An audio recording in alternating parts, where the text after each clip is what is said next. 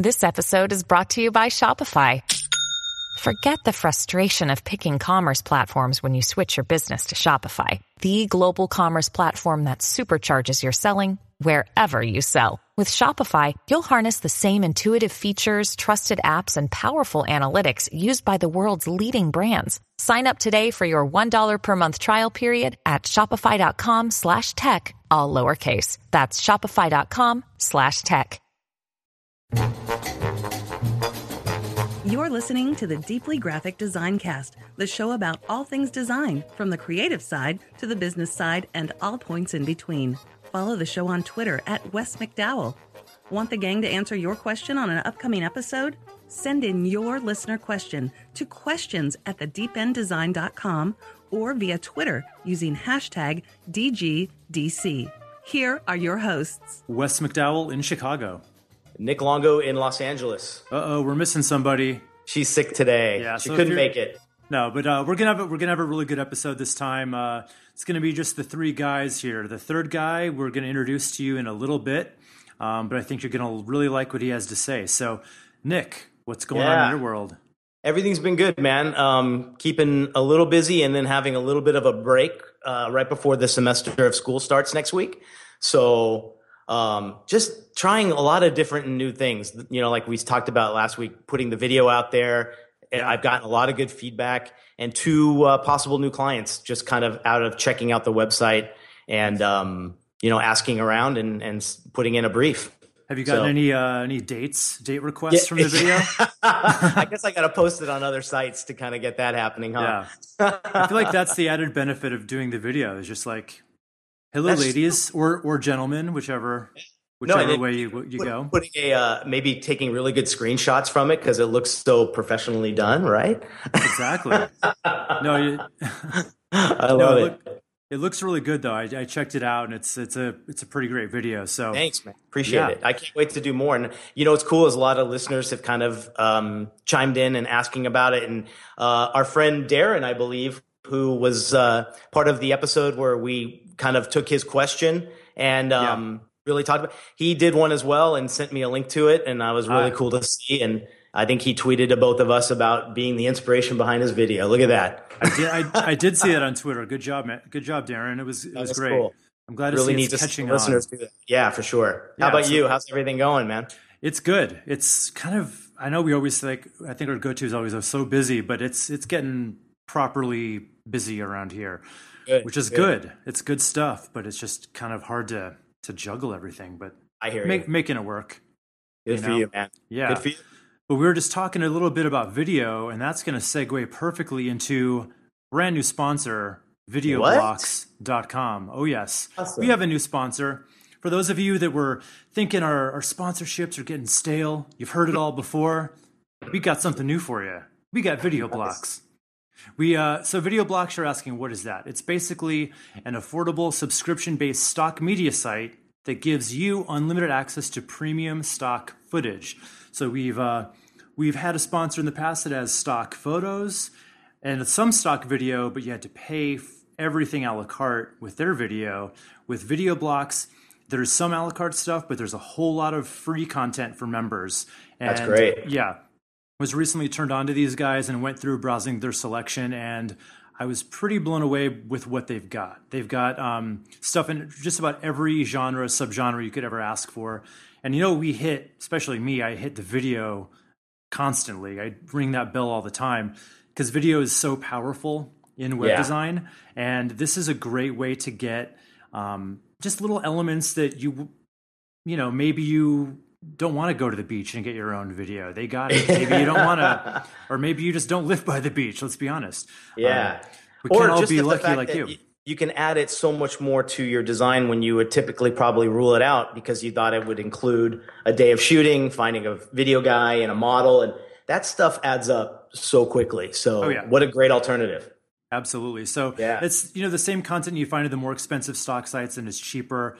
They've got a great variety of time-lapse aerials, U.S. and international locations, slow motion nature shots, everything. And they're always adding new content to the library. So if you don't find what you need today, that doesn't mean you won't find it tomorrow. And it's simple, unrestricted licensing. So You don't ever have to worry about getting sued even after your membership is over. Oh, So fantastic. you put it on your site. Yeah. And let's say you're a member this year, next year you don't do it, and then you can still use it. So it's great.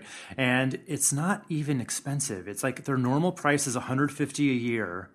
Yeah, $150 That's a year. great. That's great. But for our listeners, you guys listening, lucky you get your yearly subscription for $50 off, so $99 for a year. That's less than $10 a month. So get your yearly subscription today for only $99 at videoblocks.com/deep50. That's videoblocks, videoblocks.com/deep50, deep50 for this discounted offer. Dude, I'm logging on today. Yeah, it's really good stuff. I'm not even kidding. Like, they got really great stuff. So check them out. That's great. Good to hear. Great job. Yes. All right. So we promised you a third gentleman on today's show, and here he is. We've got Josh Hoffman, social media guru, right, Josh? Is that fair to say? Josh? So the funny thing is, a lot of people say, "Oh, you're a social media expert, you're a guru." I'll never use those words; they'll never come out of my mouth. But if you want to call me that, by all means. Yeah. Guru and ninja are two terms I'm just kind of sick of hearing. I can't stand that one. Ninja just makes me want to vomit, to be honest with you. I just had to say something, and that was. Appreciate the kind words. Well, thanks, Josh, for showing up. Really appreciate you being here. Thank you for having me. You got it. So just to give you, the listeners, a little background, last year I was looking at bringing in some social media experts and people of that like into my classroom, and to get them to inspire the kids to kind of understand the beginning blocks of kind of social media and how to use it. And Josh was great enough to come into my class, give the students a really good exercise. And then it made us think maybe this would be a great thing to show kind of a graduated discussion on social media for our listeners who are all running their independent design company. And so thanks again for being here. Maybe give the listeners a little background info on what you do, how you got here. Yeah, so I used to study journalism at San Diego State University, got my degree in journalism, worked in the media industry for about 5 years. And so I always kind of had a storytelling knack. For being able to create content and then share that content with a large audience. In 2012, I decided that I didn't want to work in the kind of corporate industry of journalism and media, so I transitioned into a social media and content marketing freelancer. And, in the last 4 years have built my business, built my personal brand, and done a lot of cool things, both in the United States, but also internationally. And, today I run a website as well called thesocialmediafreelancer.com, which is basically teaching social media marketers how to develop a six-figure freelance business. Great. Awesome. So we really want to take advantage of Josh being here and talk about how we turn social media into followers and how to turn followers into potential clients. And I think that's kind of the focus here, what we want to talk about. I want to get into talking the first point here about you saying you should be thinking about you as a brand on all social medias. And what do you mean by that? How do we become brands, even if we're just individuals, and take it from there? Right. Well, it's the basic situation between commodities, which are things that are just, there for the taking. You can buy it at, this store, that store, and you have, the same product that's widespread across the industry versus brands, which are few and far between, which make us feel and think and remember certain things about certain industries and certain products, and in this case, certain services, right? And so if we're talking about graphic design, for instance, you can go on Google, you can go on 99 Designs, you can go on all these different marketplaces, you can ask your friends, and you can literally, after 48 hours of doing all that, have hundreds of names and businesses and agencies at your disposal. Yeah. And so at that point, it's just a matter of who's going to give me the best bang for my buck. Whereas when you're a brand, people want to work with you because of you. And sure, you're good at graphic design. Sure, you're good at web development. Sure, you're good at dealing with clients. But when you're a personal brand, you now are able to command more attention because you swing the pendulum of leverage in your favor. Instead of people saying, "Oh, you're just a graphic designer," it's more about them saying, "No, I want to work with you, Nick, or you, Wes, and whatever you're going to charge, I'm willing to pay because you've elevated yourself beyond just a service provider." Yeah, and we talk about that all the time on the show, about being the expert, being someone who brings something to the table other than just the deliverable. Yeah. So I want to hop in there real quick and say, when I talk about personal branding with my community of freelancers, and any community of freelancers, it's not just about the expert professional aspect. I think a lot of people focus on that. I think it's equally important to focus on the personal aspect of a personal brand and give people the full story of who you are and what you do, not just as a professional, not just as an expert and a thought leader, but also as who you are as a person, as a personality. What do you do outside of work? What are you interested in? What do you believe in? How do you live your life? When you kind of start to peel back all those layers, I look at a personal brand as an onion, multiple layers. The professional, expert level, thought leadership layers are some of them, but they're not all of them. And I think for each person, I'm very comfortable putting out my entire life on the internet, through social media, through my blog, etc. And other people may be less comfortable doing that. Each person has to decide where their comfort level is in terms of what they want to share with their audience. But I think that definitely having some balance of professional and personal is the best way to build a personal brand today. Okay, Josh. So talk a little bit about selling your services and selling yourself. I think we talked about, you brought that up. So how do you sell yourself? Well, it's funny, I had a conversation a few weeks ago with a prospective client, and literally for the first 10 minutes of our conversation, we didn't talk about social media, content marketing, digital marketing. We talked about the Lakers. And the reason we talked about the Lakers is because on my website, it says that my original career aspiration was to be the starting point guard for the Los Angeles Lakers. And then eventually I realized that wasn't so realistic.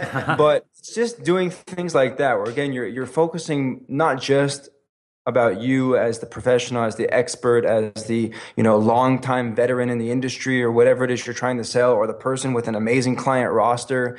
That's all great. I'm not saying ignore that. I'm saying in addition to that, add elements of personality, of who you are, away from your expertise and away from your day-to-day work. And so, that's just an example of how, I talk about the Lakers and basketball and sports and, different things that for me are who I am, not just me as the social media guru, as you said, or me as a digital marketer or what have you. Yeah. What about the folks who are a little reluctant to even, not so much, it's not the amount they want to share, but they've never had to sell themselves really, and they're not comfortable with it. I do meet a lot of young professionals who are a little uncomfortable with that. What kind of icebreakers can we give them to kind of help them really promote themselves as that brand or personality? Well, I think it's interesting when you use the term sell yourself. I don't look at it as selling. I look at it as a socializing, which I know is a very cliche thing to say these days in terms of social media and that kind of thing. But I think,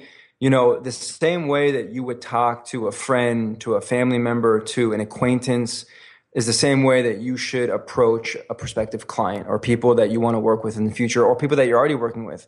Yeah. Obviously you want to be professional. There's no question about that. Mm-hmm. But they're people at the end of the day. And people connect with people based on shared experiences, based on shared interests, based on shared beliefs. And so the more that you can create that shareability in those interests, beliefs, and passions and experiences, the more you can connect to a prospective client, for instance. And then once you develop that extra layer of trust, they're going to be that much closer to wanting to hire you as the professional. Okay. So how does this translate? I understand how this works when, let's say this morning I had a few client calls where, you ideally want to kind of have a few minutes of chit chat that's a little more personal before you get right into the business. How does this work on social media? So I always segment all of my channels. I'm using right now Facebook. I have both a personal Facebook page and a professional account, a Facebook business account. I have Twitter, Instagram, Snapchat, and Medium. And I just segment according to what I believe people really want in terms of content they want on those channels. So Facebook, I'm doing both professional type of content and also personal content. But then when you look at my Instagram and my Snapchat, that's exclusively personal, day in the life of Josh. This is what I love to do when I'm not working content. And I think, when you go on an Instagram or a Snapchat, that's really what people want there. They don't want to be told, oh, these are the 5 ways you should better market yourself, or, here's, 5 tips for improving your Facebook page. They just want fun, interesting, relatable, experiential content. And so, but on Twitter, for instance, and on LinkedIn as well, I'm a lot more professional in my approach in terms of the content that I'm putting out. Yeah. That makes sense. Yeah, and it's funny because I think we're juggling so much as far as where a post should go on what platform and whatever. And this might be a great intro and just kind of going through each one and maybe your recommendation on what we should be doing there in general. And then we'll go into a little more specifics. But like, for example, like you mentioned Facebook, you have your personal and your business one. So the business one, I'm assuming, is a bit more about looking for new work and trying to get someone interested in your brand or your company, correct? Correct. I think that the first thing you have to do when you're talking about putting content out and using social media as a distribution channel is understanding who your audience is. Mm-hmm. And so, obviously you guys being the graphic design, branding professionals would know a lot better than I would, but from my understanding in this situation, you can either work with owners mm-hmm. or managers of a company, art directors, right? Branding directors, things of that nature. And so, but a branding or art director might want something different or definitely want something different than the owner of a small business, for instance, in terms of the content that they want about you as a professional. Mm-hmm. And so I think first and foremost, identify who your target audience is. Are you going after the business owner or the high level manager, or are you going after an art director, for instance? Because those two groups of people want two different things. Once you've been able to establish that, then I think, from the professional side, you can say, well, a business owner doesn't really care about the 5 tips to better improve your logo or, mm-hmm. How to improve user experience on your website. They care about the bottom line, literally. And so everything else is a means to that end. And so I always tell people that want to go after business owners and high-level managers, focus on the end, not on the means. The means are your services. Your services are great. They're going to help you get from the means to the end, but focus on the end when you're talking about your product and then when you're creating content about your products and services. From a personal standpoint, I think Instagram and Snapchat are for sure the two biggest ones, as I mentioned, that are a lot more personal in nature and more raw and more authentic. I think that's really the key here, is that if you look at what you see on Facebook today, also what you see on LinkedIn and a little bit of Twitter, mm-hmm. it's a lot more manufactured. But when you look at Instagram and especially Snapchat, it's a lot more authentic and raw. And so use that to your advantage. Understand that you don't have to make it all glossy and sugar coated, and that you can actually just put out, content that represents literally what you do in your day-to-day life. Yeah. I thought too, it was interesting when I've been seeing bigger companies now and what they do on Instagram and on Facebook. And on Snapchat specifically. And they are trying to kind of gear it. They have no other choice. There's no other way to post on there but very spontaneous and in the moment. And I think that's, like you said, that's kind of what makes them so personal. And that's really cool. I think go a little bit more on what you were saying, where you're talking about showing the end, the result. I kind of think a lot of times I want to show someone the benefit of why they'd be working with me. Here's the result of what is that what you're kind of saying and what to focus on? Yeah, I mean, again, if we're talking about business owners, mm-hmm. so business owners care about 4 or 5 things. They care about getting more exposure to new customers. They care about their brand, how they look and feel, how they're presented. Yeah. They care about lifetime customer value, which is how much the average customer spends with a business over the lifetime of their relationship with that business. And they care about stronger relationships with their existing customers, which produces more word of mouth. And so that's all I talk about in my content. From a professional standpoint, I don't talk about, you need to be doing this with your Facebook page, or, this is how you should use video in your content marketing. All those things are a means to the end of growing and maintaining a business. And so when you talk the language of your audience, you now better engage them. And then to add the personal aspect of the personal brand, you're now able to create, deeper levels of interest and engagement to where they're now willing to pay whatever you want to charge. Got it. All right, Josh, can you give us some examples of what kind of content you should put on each platform? Like, how do you do it? Yeah, I think, when I talk to social media marketers, if you're a social media marketer today, you should be putting out so much content because that's what you do for your clients. That's literally what you do for your clients. So if you can't do that for yourself, something's wrong. If you're a graphic designer, now I understand you might not be able to be the best writer or maybe produce the best videos or the best GIFs. Actually, GIFs, technically, you could produce good GIFs. Should be pretty easy, right, yeah. Exactly. Or you might not have that much content to put out every day. Correct. Gotcha. And I think a lot of people, any type of service provider, whether you're a graphic designer, social media marketer, et cetera, I think a lot of people are only putting out content about what they do. And what I'm saying is tell the whole story. And so if you look at Facebook, everyone knows right now how video and Facebook Live, which is the live streaming capability on Facebook, is big. That's hard to do, but that's certainly what's winning on Facebook. Instagram, I just saw the other day that now Instagram video is just totally surging, which is expected. Before it was predominantly photos, so now video is picking up steam, and now they have this new stories, which you can do, and they expire after 24 hours. Taking a page out of Snapchat's book. But I don't, these are also means to the end, meaning, they're just formats of content. What you really need to decide as somebody who's now creating content and distributing it on social media is what should the content be? And then how does it best come to life? So and if I want to tell people 5 ways to do something, the standard listicle that we see across the internet today, that's probably best in a written post. Maybe I throw a few GIFs in there or a few videos, or a few photos, but I'm probably not going to go on Facebook Live and ramble about 5 things to do, blah, blah, blah, blah. But if I want to maybe, if I'm at the beach and I have kind of some inspirational thought that I want to, talk about from a business standpoint or from, whatever it may be, then maybe I might open up Facebook Live and record a video and then, post that type of thing in real time. So I just really think first focus on the kind of content you want to put out. And then once you're able to do that, then you can go and say, how does this content best come to life? And of course, for each piece of content, that's going to be different. And what you post on Twitter and Instagram, by the way, you might not post on Facebook, or what you post on Facebook, you're probably not going to post on Snapchat. Don't feel like you have to paint each channel with the same brush. Treat each channel as its own audience, as its own community. And then once you do that, you'll start to put out different types of content in different formats on each network. That's cool. I have noticed people really being different. It might be the same image or the same universal thing that they're talking about, but the post is a little crafted for each platform. I'm always impressed with that, and I see when people do it. One of the things I'm also really impressed into is when I see people I follow, or when I'm just kind of going through Twitter and specifically Instagram, I'm always impressed with people that get people to respond and comment and engage. And then there's this conversation below it. And I join in because I can't help, because it's something I'm really interested in or whatever. How do you break that kind of wall down, especially for our listeners who maybe are starting to try now posting their work and getting it out there? How do you engage people to talk? Do you ask them questions? Do you ask, what do you get? How do you get them to start talking for you?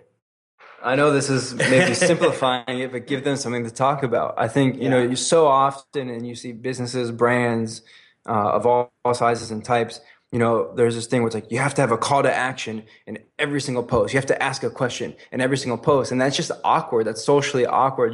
Whenever, I meet a friend or I come see Nick, here in Los Angeles, I don't always come up to him and just ask him all these questions just for the sake of asking questions so I can quote unquote engage him. But when I want to know something genuinely about him, or I'm curious about something that he's doing or something that he said in our conversation, then I'll ask a question. Yeah. And I think, it's funny, like the social parameters and the social norms that exist offline, all of a sudden just get thrown out the window when you go online. Oh, yeah. And I find that so ironic, because it's literally, the situation is the same. Whether you're communicating with people online or offline, the social conventions are the same. And once you can realize that and come to terms with that, you'll automatically start engaging better and deeper with the people you want to reach. Cool. Okay. How would you recommend kind of getting something on Facebook to get shared? Other than just having shareable content, we know that, but right, like how do hitting you that share button? Yeah. I mean, I remember I used to see things on Facebook that would say like, what do you think about? Do you like this trend? Yes or no? If yes, like it. If no, share it or something like. No, so that's clickbait, and exactly. And all the social media channels are now literally penalizing that kind of content.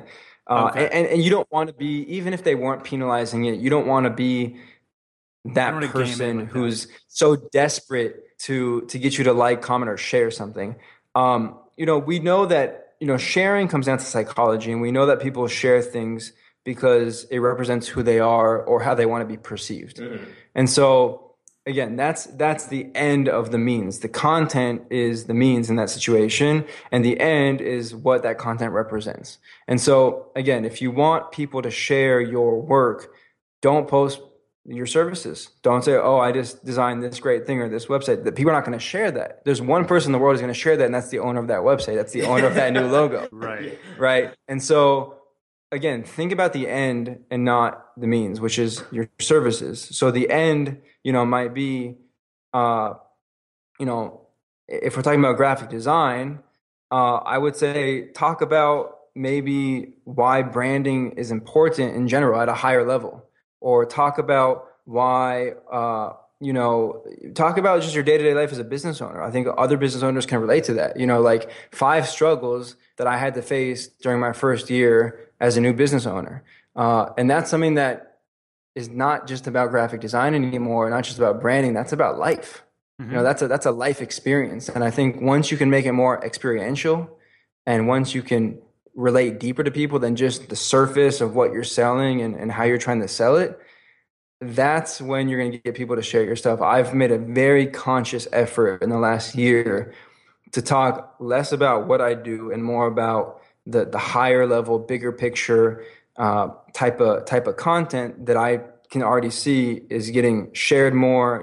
I'm now being invited to talk on podcasts such as this great one, guest writing for different websites, and this is people that are coming to me. I'm not reaching out to them and say, hey, can I write for your, like just the other day, some guy was like, hey, I saw your post on Medium. Can I please repost it on my website? Of course you can, and so it was, and those things, but that's because I've been able to, again, focus on the end of what my services represent and what I do on a day-to-day represents. It's not, no one really cares about what I do on a day-to-day, but they care about the lessons that I'm learning, the experiences that I'm going through, because they can relate to that.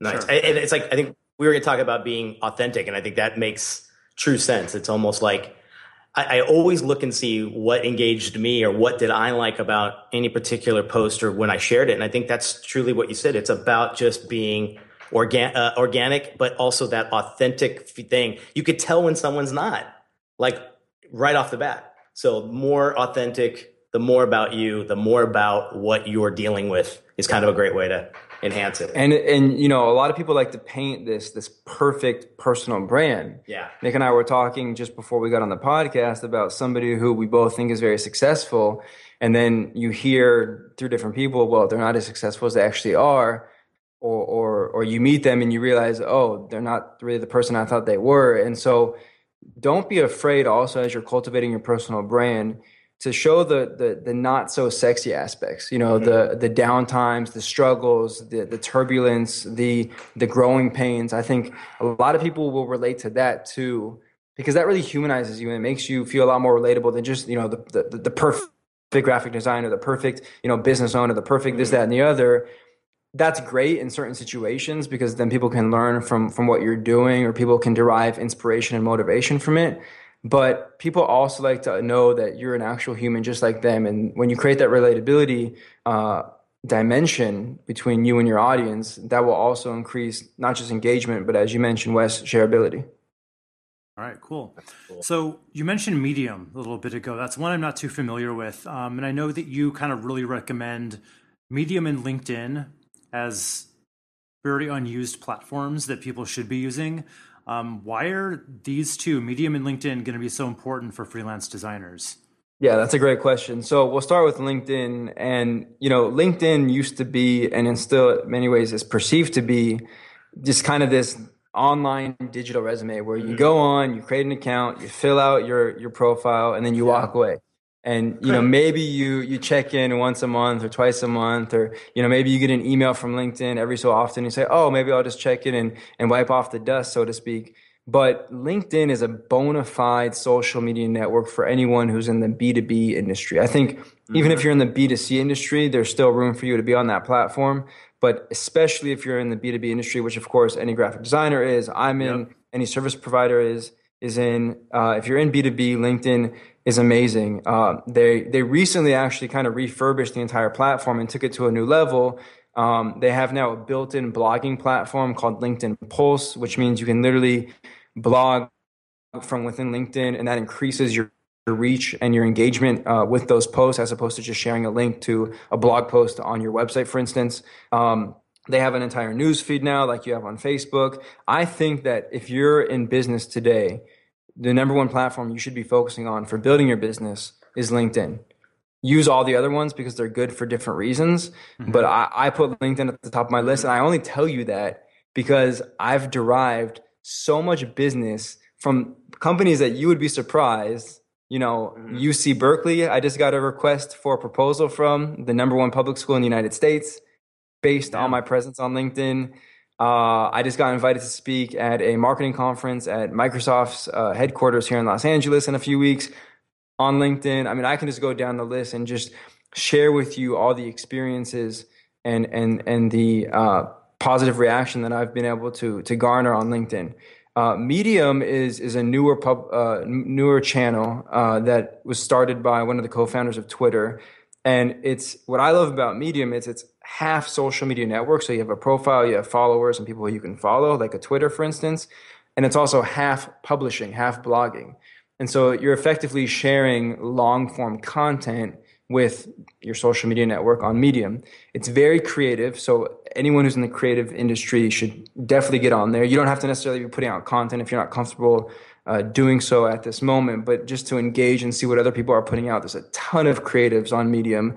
And then it's just another great way to put out content that, to me, I think there's still a lot of good things that come out of long form content, even though we're reading less today and we don't want to spend 4 or 5 minutes on an individual piece of content like maybe we would have a few years ago. Mm-hmm. I still think that there's room for that kind of content if, again, you're able to tell the story in the right way, in the way that should be told. Sure. So I've seen amazing results on Medium, not necessarily clients, but building my personal brand, building my network. And you have to understand something. When you have an audience, it's not just about those people and whether or not they're going to buy what you're selling. It's about who they may know. And I always believe that everybody knows somebody who is going to be ready to buy what you're selling at some point in time. True. And so don't ignore the network effect. Don't be short-sighted and say, well, Nick, if you're not going to buy my services, see you later. Wes, if you're not going to buy my services, have a good life. Understand that the two of you may never buy what I'm selling. Mm-hmm. But you're definitely going to know somebody who will at some point. If I can maintain relevance in your lives, that will increase the likelihood that you'll refer me business.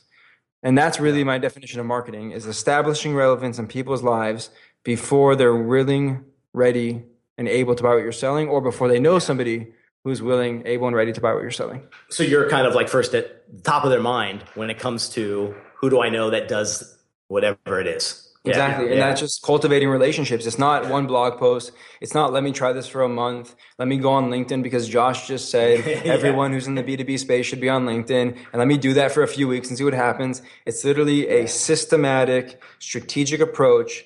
I always say 1 is greater than 0. Do something every day that puts you in the right direction. It doesn't have to be, a home run, but try to get on base, if you understand the baseball analogy, or just take a baby step. And maybe it's writing a blog post today, and maybe it's, updating your LinkedIn profile tomorrow. And maybe it's just checking on LinkedIn once a day. Maybe that's your 1 is greater than 0 approach.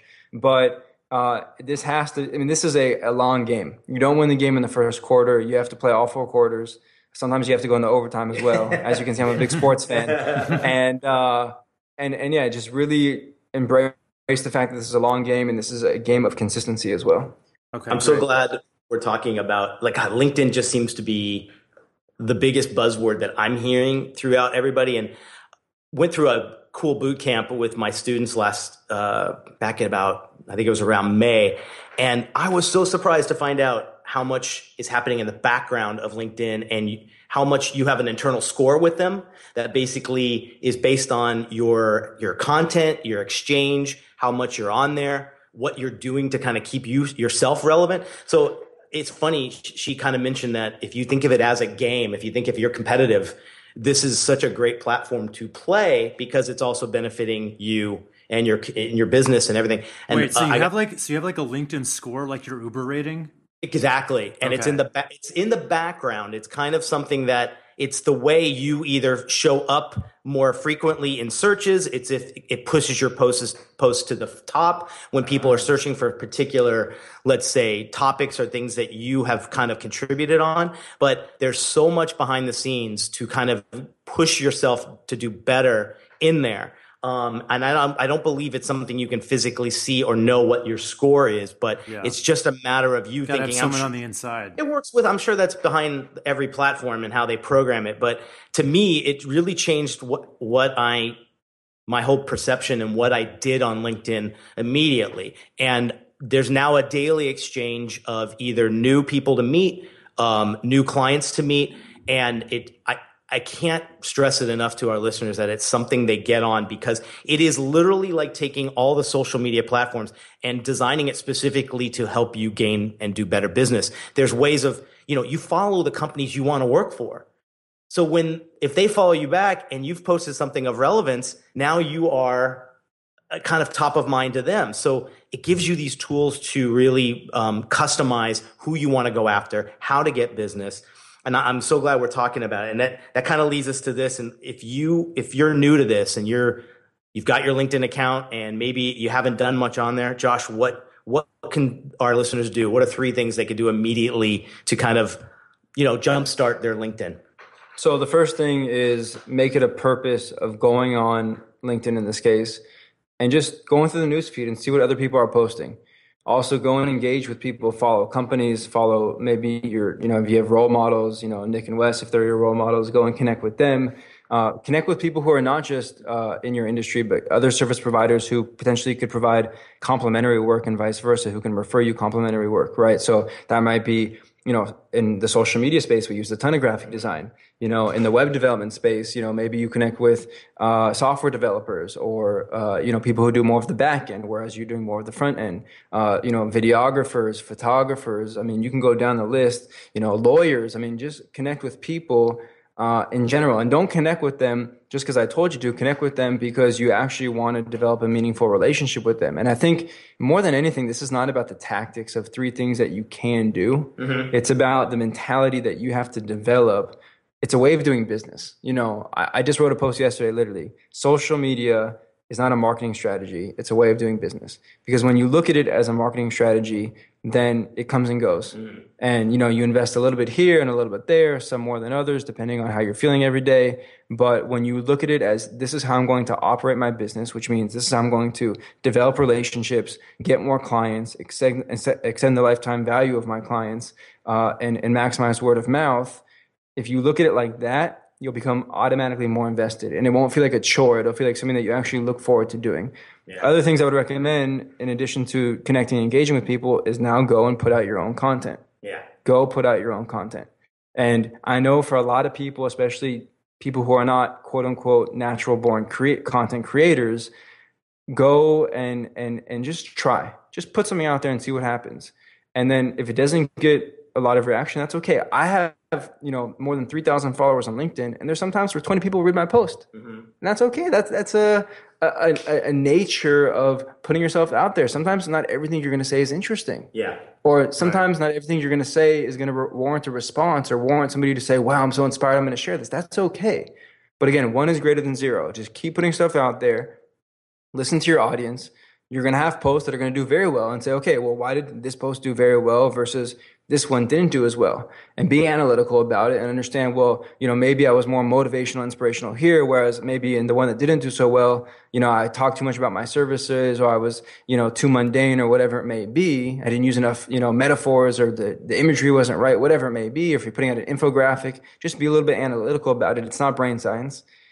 And then you'll start to get in the rhythm of understanding not only how much content you can put out on a consistent basis over the long haul, not just, again, within a few months, but also what kind of content people like in the network that you're developing. Sure. And what do you think about the idea of, because to tell people to come up with all this content all the time and make everything unique across every platform, that is kind of a tall order for some people. And what I have done in the past is I will take things that make sense to be kind of repurposed into other areas. For instance, I might start with a blog post about something, and then I might turn that into a video for YouTube. like where I just talk about that same subject, using that as an outline. And then you might make a cover art for that you put on Pinterest. That kind of leads back to the blog. So they're all linked together. Yeah, there are ways to be smart about kind of repurposing content and not having to reinvent the wheel each time, because there are certain things that can be kind of reused in a certain way. 100%. Right? We call that's 100% true. We call that content atomization, where you basically take a brick of content, so a very dense, heavy piece of content that takes you a lot of time and maybe even some money to invest in creating that piece of content, and then you atomize it and you take the brick and you turn it into several feathers of quote unquote lighter pieces of content. And so, yeah, you might write a post, just as you said, 5 things to do this. So then that lives on your blog, and then maybe you share that on Twitter and LinkedIn and whatever. But then the 5 things becomes 5 individual posts for Facebook, and then it becomes a few pieces of art for Pinterest. And, maybe it becomes a video that you might share on Instagram or Facebook as well. And so, yeah, you end up deriving multiple pieces of content from that one original brick of content, which is very true. Yeah.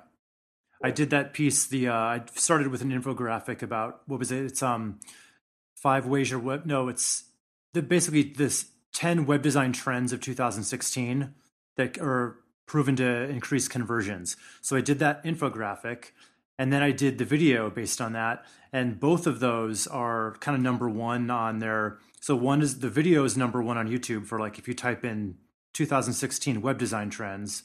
And then the infographic is number one on Pinterest for that same. But you know why? Because thing. you use the word conversions.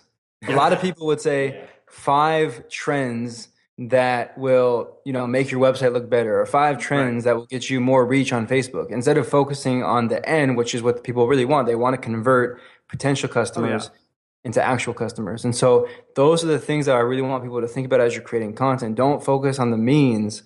Focus on the end of what business owners and people who are making the decisions to hire you actually want. Yeah. Well, because like if you're just talking about the trends themselves, all that's going to attract is a bunch of designers who just want to see the trends. But exactly. you bring in the end story goal, the conversions, then now suddenly your clients will be interested in it. So that's exactly right. Okay, Josh. So let's talk a little bit about, it's a one thing to have followers and people that kind of read your posts.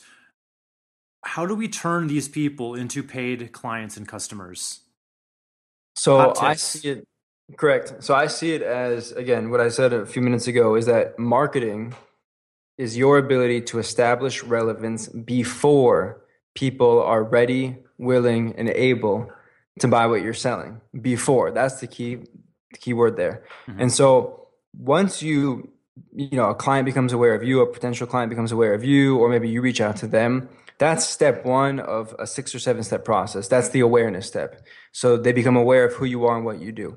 But 9.5 times out of 10, they're not going to be ready, willing, or able to buy what you're selling in that moment. And I think that's where a lot of people stop. And whether that's a referral that they get an email saying, hey, I'm thinking about, a new website, or I want to redesign my logo, or I, am coming out with a new package that needs to be designed. And so you get that email, you get that phone call, and then you send them a proposal or you email them back, and then it just stops dead in its tracks. Mm-hmm. Instead of focusing on developing a relationship with them and continuing to maintain that relationship, establishing relevance in their life, and then at a certain point in time, they'll be ready. And so after awareness, now maybe you add them to your email list, or you follow them on LinkedIn and they follow you back, or Twitter, Instagram, whatever it may be. And now you just start, as I say, killing them with content. People say kill them with kindness. I say kill them with content that they want, not noisy, annoying, intrusive, salesy content. Yeah. After that, they now start to recognize you because they're now following you. They're reading your emails. They're reading your blog posts. They're seeing your content. And that goes from awareness to recognition to now interest. Now you've caught their attention. Now they're interested in what you're talking about and potentially what you can do for them. From interest, we go to belief and trust. Not only are they interested in you, they now believe, they trust that you're the person who can do the job for them. And then the last part is timing, which none of us can control. Yeah. But by staying relevant in their lives through content, you now put yourself in a position, as Nick said a few minutes ago, to be top of mind marketing, so that as soon as they're ready, willing, and able to buy what you're selling, you're the default. they don't even shop you around. They just say, Nick, what's your price? How much should I write the check for? It's like you're already their guy or girl. Exactly. You've built all this. And I got an email a week ago from a woman who emailed me and said, hey, Josh, I was at your lecture 6 months ago. I gave a lecture in Tel Aviv about digital marketing. But that's the point, is that sometimes it takes 6 months. But if I didn't add her to my email list and we weren't connected on LinkedIn between that lecture and until that I got that email a few weeks ago, I would have never had the opportunity to get that email in which she said, I was at your lecture 6 months ago. And so you take them through that process: awareness, recognition, interest, belief and trust, timing, and then you close the deal. And as I said a few minutes ago as well, maybe they never hire you, but they will for sure recommend you to somebody who is willing, ready, and able to hire you if you go through that process of establishing relevance and maintaining relevance over time. Yeah, that's a great example. And it's so short-sighted the way so many people look at this stuff. Like, you kind of have a call with someone and they're like, oh, we're going to go a different way. And you're like, oh, see ya. Have a good life, like you said. But if you can kind of keep in contact with these people, add them on LinkedIn. Even if you have kind of a call that goes nowhere, just still add them on LinkedIn, right? Like, keep in front of them. I mean, there's just been I can point to so many different examples where I've been in that situation and you get excited, right? You get this email, you wake up in the morning, you're like, oh, I have a new client.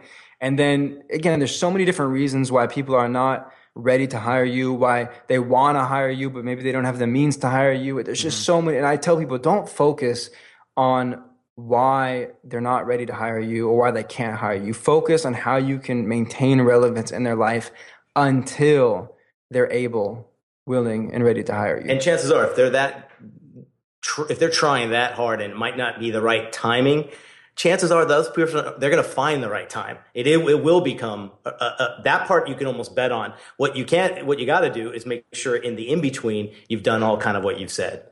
I want to bring up one more example to really hit this home. I got a referral from somebody. I had a Skype call with this person. It was a big watch company, online watch company, doing several $1 million in sales a year. And, we went through the whole process. I'm interested. I'm ready to start working. I sent them the service agreement and then boom, silence. Mm-hmm. A week later, I followed up, sir, are you ready to sign the agreement? Like we talked about, nothing. 3 weeks later, I'm not even joking you, I get an email from him saying, hi, Josh, I just got an email that from LinkedIn, which was recommending me content that gets posted on LinkedIn. And one of the articles was from you.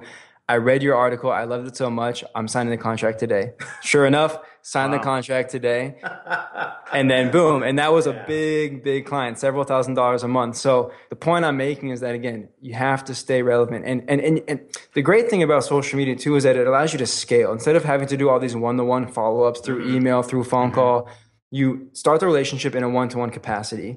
And then you now add them to your network. And so when you promote or when you post one blog post or one photo or one video, it now goes from you as the individual to 50, 100, 150, 200, 500 people. Yep. And that's scalability. Mm-hmm. And that now saves you time and the hassle of having to maintain all these one-to-one relationships. Yeah, such a good point. The relevancy of you popping up in his feed without it wasn't planned, but you still did the work to make sure your post was there. So what a great support to go like, wow, this is the dude I was talking to. And the connection was made. That's great. What a good example. And it's not salesy. It's, again, whenever I'm putting out content, I believe that I'm truly adding value. I'm inspiring you. I'm challenging you to think a different way. I'm motivating you. I'm providing you with things that you can go and apply for your own business without me. And when you do that and you constantly add value, you develop relationships that go a lot deeper than just business service provider. And to me, it's allowed me to double my hourly rate from $30 an hour to now $100 an hour in less than a year. Because before I didn't do all this stuff. I didn't market myself. I didn't develop my personal brand. I wasn't focused on the big picture stuff. I was just focused on what most people who start out as freelancers and service providers focus on, which is how can I get clients? You need clients, because if you don't have clients, you don't have a business. But in order to maximize your value and to get paid what you really feel you're worth, as opposed to what they can find in the market, you can go and hire people in India and in Singapore or people in this country for a lot less money than you want to make. But when you develop that relationship based on value, when you develop your personal brand, and I'll leave you with this, you command what you want to make without them second guessing or shopping you around. Yep. Couldn't have said it better. That's great. Yeah. Nice. Well, thanks so much for being on with us, Josh. This was great. Do you want to stick around and help us answer the listener question? By all means. Thank you for having me. Absolutely. So before we get to that, let's talk about our friends at FreshBooks. You're a designer, not an accountant, right, Nick? Last time I checked, yes. Yep.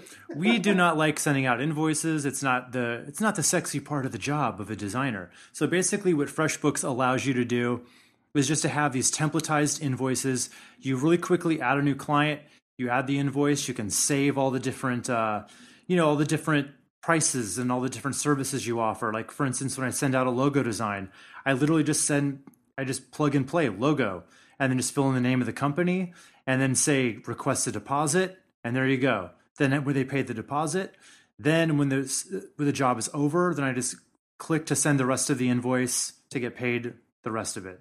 Did that just this morning, in fact. Thanks, You're FreshBooks. a superstar. You're a superstar, dude. Yep. FreshBooks Ninja. They get us paid. So basically, it's really easy as a designer. You can customize the colors just by adding your logo. They pull the colors from it. You can see if an invoice has been looked at. So there's no more, we didn't get it. Yes, you did.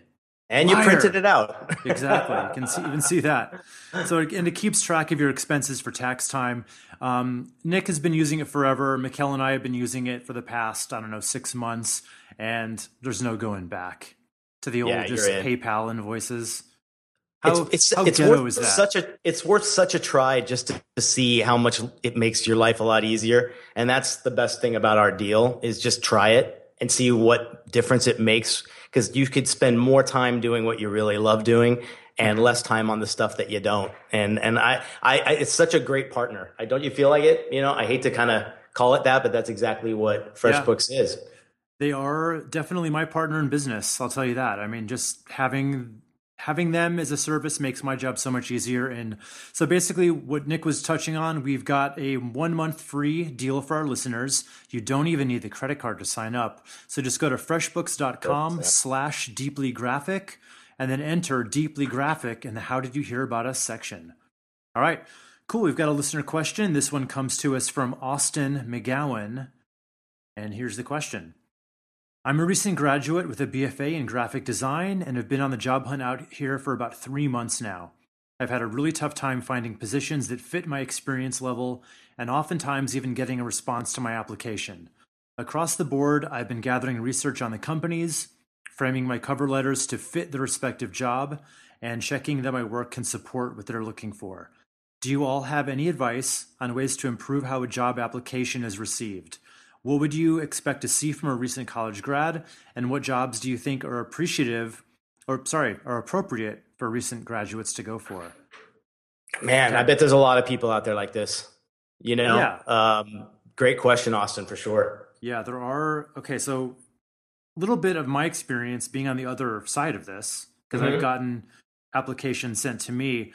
And I don't want to sound harsh, but I will say 90% of the applications that I've gotten over the years are not good. Mm-hmm. Like I think, and it sounds like such a simplistic answer to this question, but it stand out. Like make sure your work is good. Like, cause usually an application will have kind of links to your work. Mm-hmm. And honestly, that's going to be the much more important thing as a designer, just seeing samples of what you've done, particularly when you're tells you everything. Yeah, when you're a recent college grad, no one's going to be expecting you to have data to support all your. They kind of want to see what you've done, like the look of it, the aesthetic. Yeah. What do you think, Nick, about kind of having a small section on the resume or on the application? He's saying application here, but I think you're applying to work at Wetzel's Pretzels and you fill out the thing. I think we're talking more about his application process. I think he's talking more about, Yeah. So what do you think about having a small section that just has photos of stuff you've done? What I encourage my students, and it's the thing they do at the very end of the class, it's called we do it it's called a one pager. And it's a combination of a mini portfolio, abbreviated resume.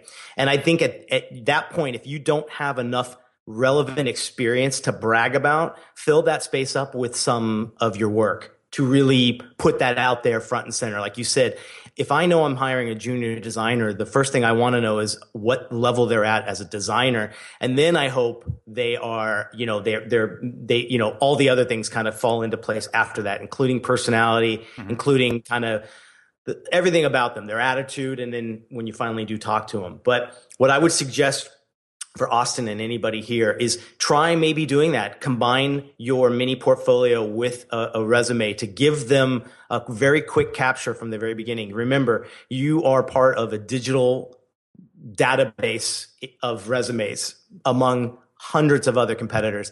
So I could tell you a really great story about one of my students, Joseph, who just landed a job.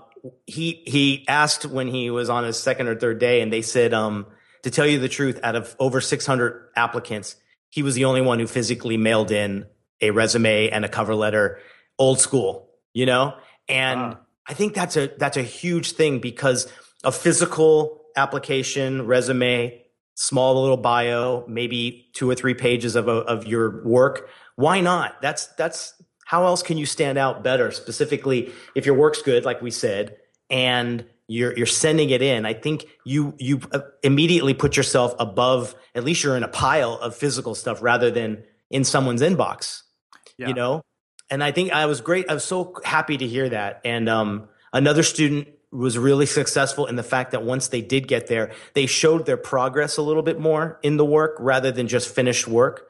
And I think he had a lot of success with that. But I know Austin's really just trying to get the call back. And I think the best thing you can do is sharpen your skills, make your work look great.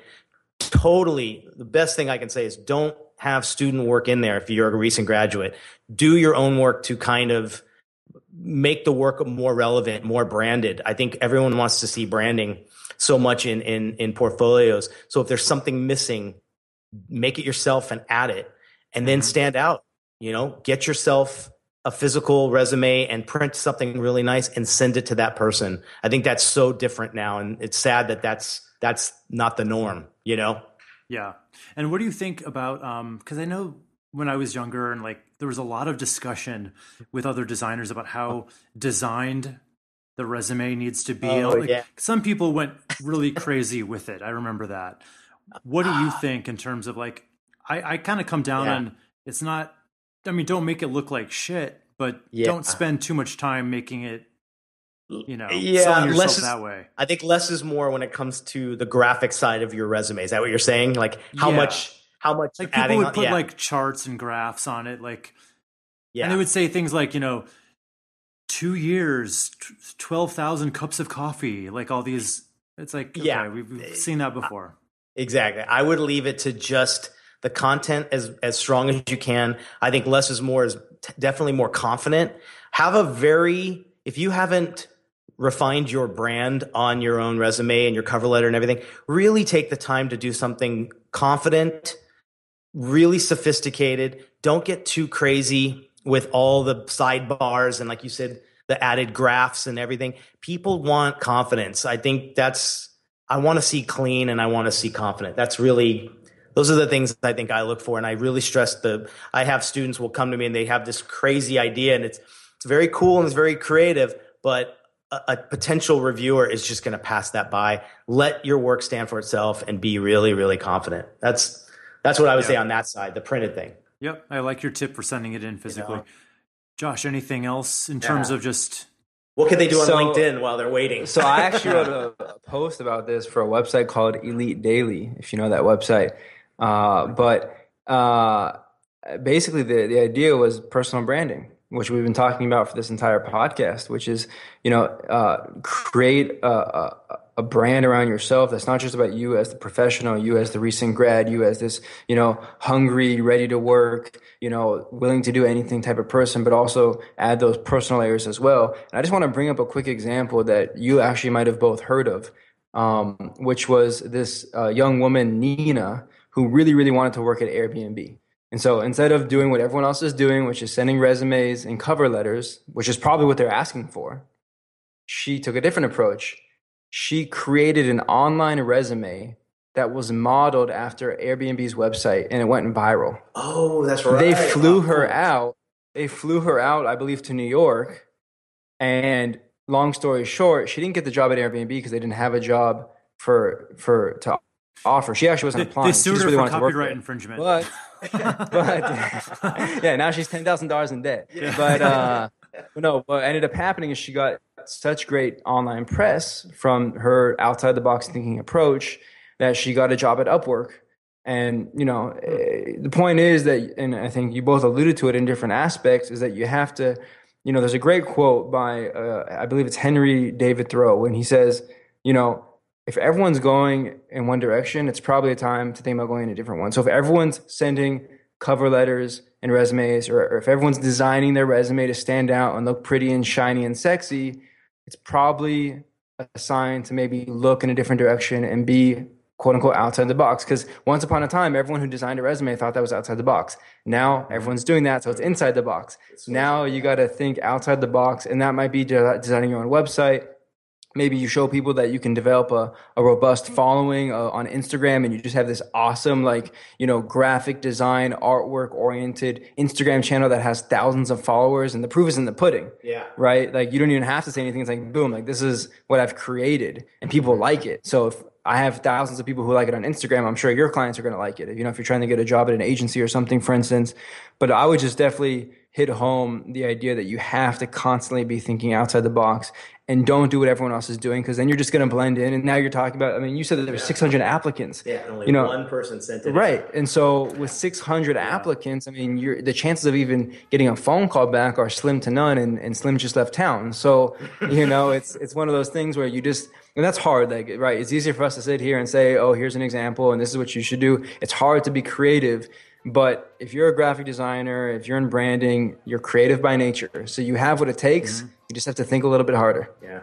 Well, we're not going to do any better than that. That's good stuff. So where can people find you online, Josh? So you can check out my personal website, joshhoffman.com, JOSHOFFMAN.com. You can also check out my website, thesocialmediafreelancer.com. And love to connect. Follow me on LinkedIn, of course, Twitter, Instagram.